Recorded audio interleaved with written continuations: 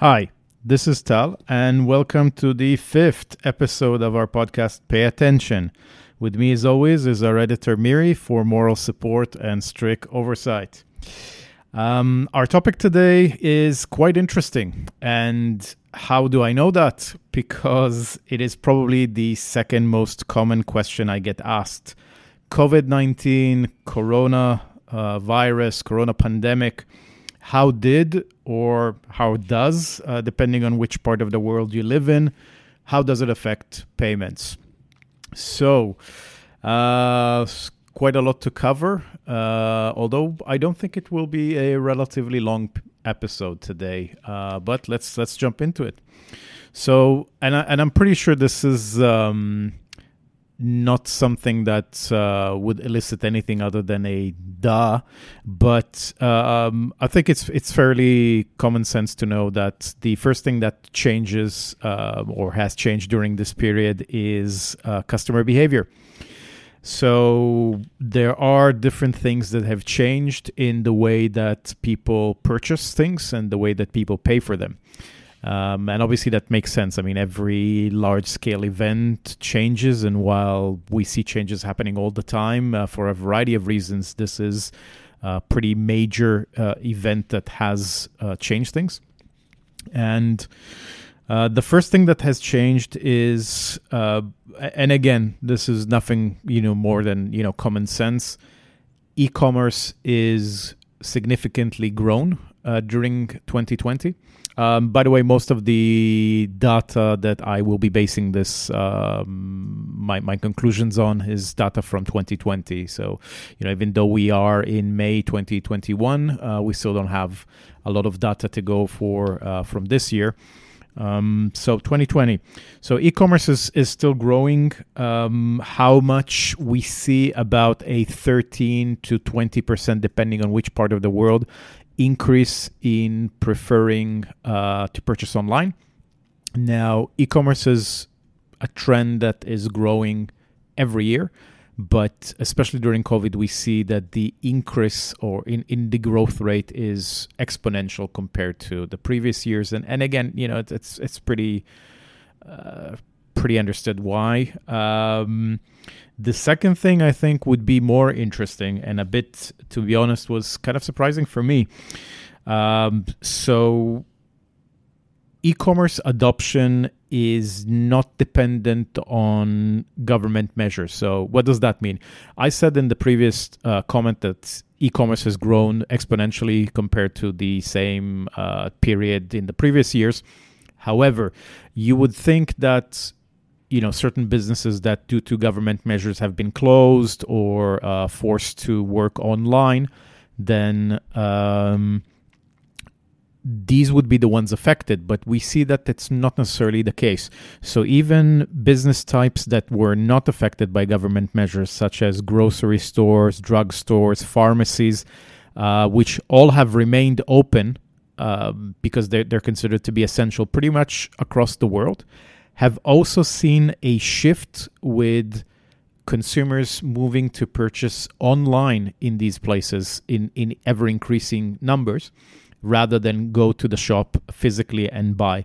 And again, it kind of makes sense because you see customers, because of the situation, they may be reluctant to leave their houses, and that's why there is record growth in grocery stores and pharmacies as well.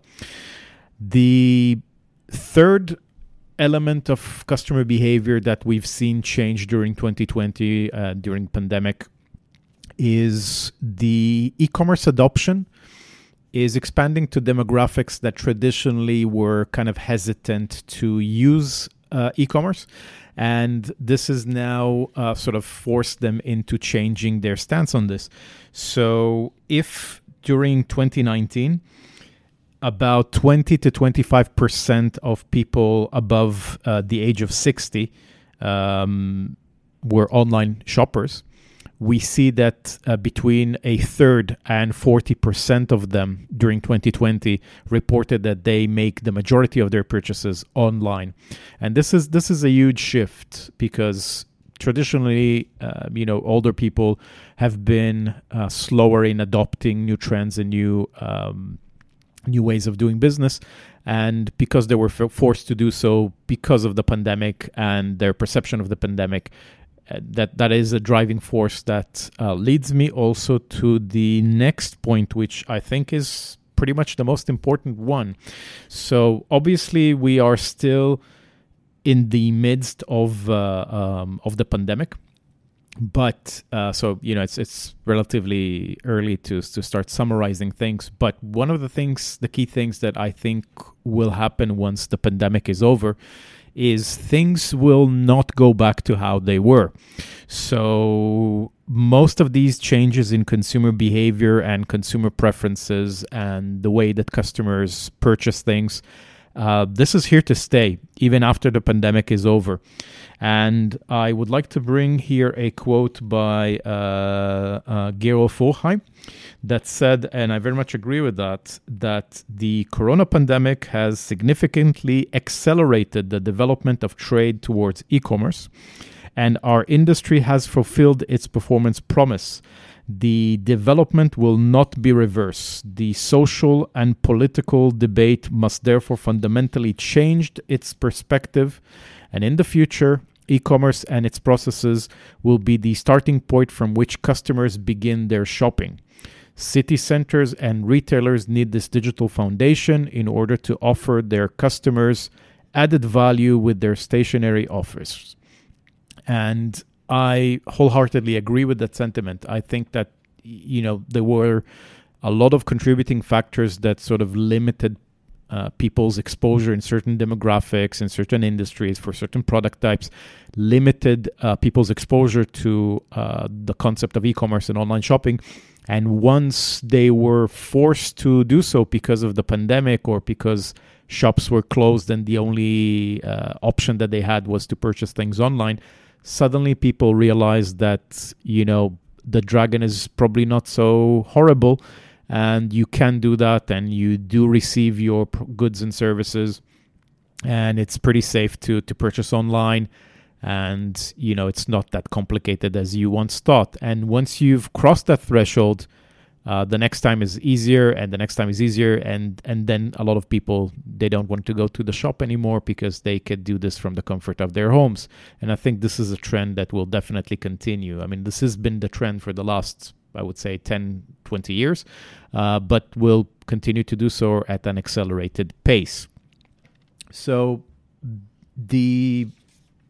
and I think we've covered this, the major change that we see is the changes in customer behaviors, but it's not the only one. I would argue that maybe the next point that I will talk about is also changes in behavior, but here we're more, it wouldn't be a pay attention podcast without talking about risk. So we also see an increase in risk during this time. And, this is again due to some changes in behavior, both from customers and fraudsters, as well as from merchants. But let's dive into it. So the first thing that we see is, since a lot of the payments and a lot of shopping is moving online to an environment that we call CNP, or card not present, we also see with it the inevitable increase in fraud, because card not present or online shopping is less secure than physical shopping, especially in countries that have adopted the EMV protocol. So there is a higher risk associated with it. Now, I just want to put a caveat here. It's not. There is a higher risk, but it's not to say that online shopping or e-commerce is unsafe, not by a long mile.